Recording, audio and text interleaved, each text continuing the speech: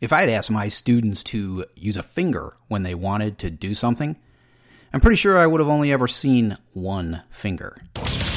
Welcome to Hack Learning Uncut with your host, Mark Barnes, a man who's not afraid to say that grades lie, homework sucks, and traditional teachers should be suspended indefinitely. Now, strap yourself in, listen up, and let's hack learning.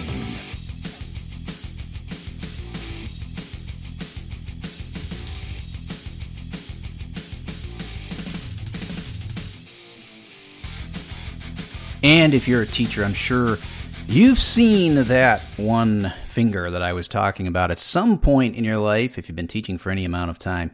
I'm Mark Barnes, and I appreciate you joining another edition of the Hack Learning Podcast.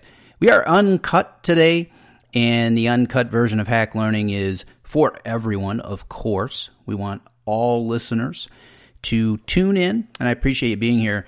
But really, the people who get this first are subscribers, because we do not do show notes. So you can check out episodes of the Hack Learning Podcast at hacklearningpodcast.com. They're all there, including our featured episodes and interviews and links to the uncut versions. But the people who get this first are subscribers, and we appreciate that. And you can subscribe, of course, on iTunes and other places and at hacklearningpodcast.com. And then when this goes live, we don't edit, so you may hear some sounds. Maybe my dog will bark. You might hear, you just never know. You might hear cheers. Yes, I love that. The sound effects, I don't use them very often, so once in a while, an uncut, nice to do. So anyways, if you're a subscriber, we appreciate that. When I say we, I mean all people involved with Hack Learning, and we appreciate you listening and supporting the Hack Learning movement. So in the open, I said I was sharing a piece of an anecdote. That is a conversation I was having with a colleague years ago, and he asked me about the idea of using hand signals in the classroom to, for classroom management, basically. And he said, like some teachers will say, put up, one finger if you want to get a drink of water, or two fingers if you have to go to the bathroom or something. And I said, I'm guessing that if I asked my students to give me the fingers, well, as you know, I would probably be seeing the same finger pretty often. So I started thinking of this today because I'm preparing for a presentation, and I'm going to be doing a keynote at Learning and the Brain in Boston in November. And so if you're there, great. Make sure you come up and say hello. And I'm looking for video. I think that presentations should have video clips because, who wants to just sit there and listen to me and look at me talk for an hour? I appreciate that you tune in for 8 to 10 minutes. It's great. But, nobody wants to listen to someone stand and deliver or see them do that for that long. So I'm preparing today. I'm looking for video clips. I'm finding things with teachers sharing great strategies and teachers engaging with kids and just quick hitters that I can talk around because, it's hack learning. It's coming up with really cool strategies and looking at problems through different lenses, and then people are sharing what they do, and I love that. So I thought, I can put some of these quick hit videos in here around my overall message about hack learning. So I'm looking for things, and you know how YouTube works. I find something, I do a search for something about teaching or instruction or digital learning or whatever it is, and then you get all of these suggested videos on the side. Well, for what I'm doing, that helps because sometimes I see something, and go, oh, that's cool, let me check that out, and I click into it. So I saw something about a teacher with, it caught my eye because the title of the video had the word hack in it, or hacks, like teacher hacks or classroom hacks or something.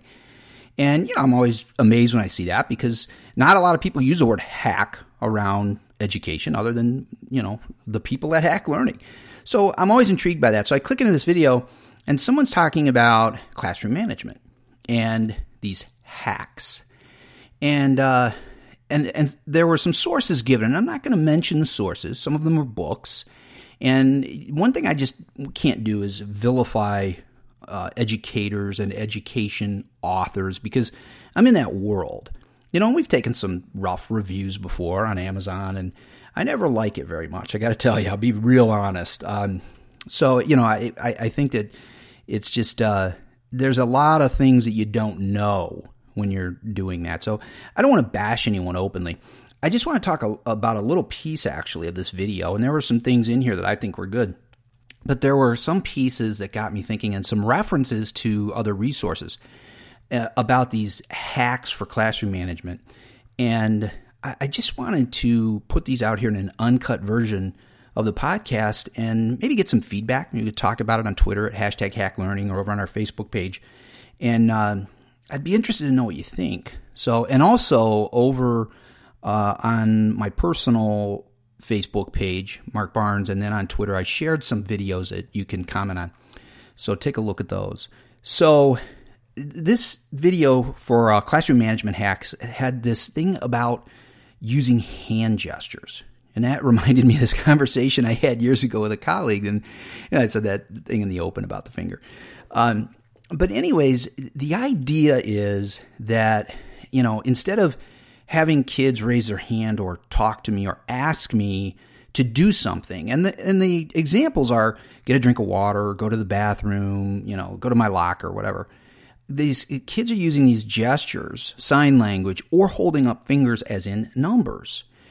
And, I find this really to be a strange practice. And, when you look at the video, and there's some popular books out there on this kind of strategy, and what teachers can do, these awesome ways to manage a classroom. And they involve this kind of stuff, as little engagement, because they call that kind of engagement disruption. So if the student raises her hand and I, as a teacher, stop what I'm doing and I talk to that student, then that's a disruption.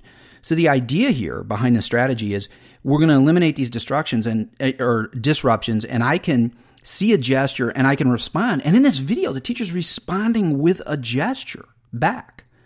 It's troubling to me. It was unsettling to see this. I guess if this were a class where sign language was the thing, maybe that's what's being taught, then it would work, of course. But this is a regular education class, and they're not teaching sign language. They're just using it to, in air quotes, you can't see me, of course, manage the classroom. That classroom management phrase has always troubled me. So anyways, that was one of the things. And then, this led, of course, back to my YouTube searches. On the side, again, there's more now, like similar videos. So I'm finding more of these, and I'm clicking in, and I find an author of a fairly popular education book. And in this video, the author is talking about these strategies, and it's similar kind of stuff. And then showing images of teachers in the classroom in front of kids, and all of the stuff is to avoid these so-called disruptions, which to me, what they are interactions with teacher and student, conversation maybe, dialogue. And that's being called a disruption. So instead, we're using hand gestures. One of the strategies is there's a whole lot of this carrot and stick stuff.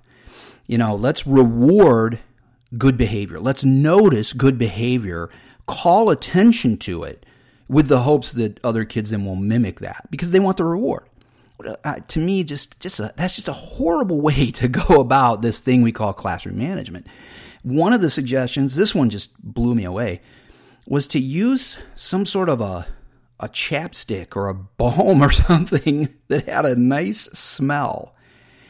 And when a student was doing something that the teacher perceived to be good, she would walk over and put it on the child's hand so that they could enjoy the fragrance, and it would remind them of the good thing they did. But can you picture this? There's all kinds of things that can go wrong with the strategy. So the one thing I noticed, and I looked at about 3 or 4 different videos with these kinds of things, these reward strategies, these avoid disruption by using signals and language and patting a kid on the head or putting your hand on the desk or whatever. And the thing I noticed that all of them had in common, apart from these really weird strategies, was that the teacher was in the front of the room and the kids were all in rows, and everything seemed to be teacher-centered. It was all about what the teacher did. And one of them was the teacher pointing to her eyes, pointing at a kid, and then pointing somewhere else. Again, it's all about me. Look at me, do what I do, gesture based on my gesture. Put your hand out and let me put chapstick on you, if you can imagine that. So this reminded me of that conversation from years ago, and it got me thinking, I've got to talk about this on an uncut version of Hack Learning, because it's just, to me, it's amazing. So we always try to go with problem, strategy, hack and all that. So the problem is obvious. It's this classroom management, this perceived disruption, which in my example is really teacher-student engagement. And, the hack, the one I'm seeing, is to use this teacher-centered reward approach. And I wouldn't recommend that at all. To me, this is simple. And that the hack and execution of it is not simple. The hack itself, the idea is simple. And that is, we need to build a classroom that is student-centered, number one, gets the teacher out of the front of the room, gets the kids in the middle and the teacher interacting and moving about, and also is an environment where there is mutual respect, and that we talk about what works and what doesn't work with kids. And also, it's a vibrant environment that is so engaging and energetic and enthusiastic that kids don't want to be disruptive. And we need to be able to come up with a system as good, intelligent, creative educators, EduHackers. We need a system that allows kids to get a drink if they need one, to go to the bathroom if they need to, and not make this some huge thing that requires a whole system of gestures and everything else. So let's create this much better environment. And please don't ask your students to give you the finger, because that can lead to all kinds of other problems, as you know.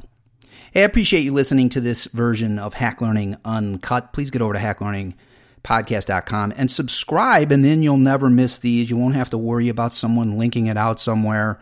It'll drop onto your device or your desktop as soon as it goes live.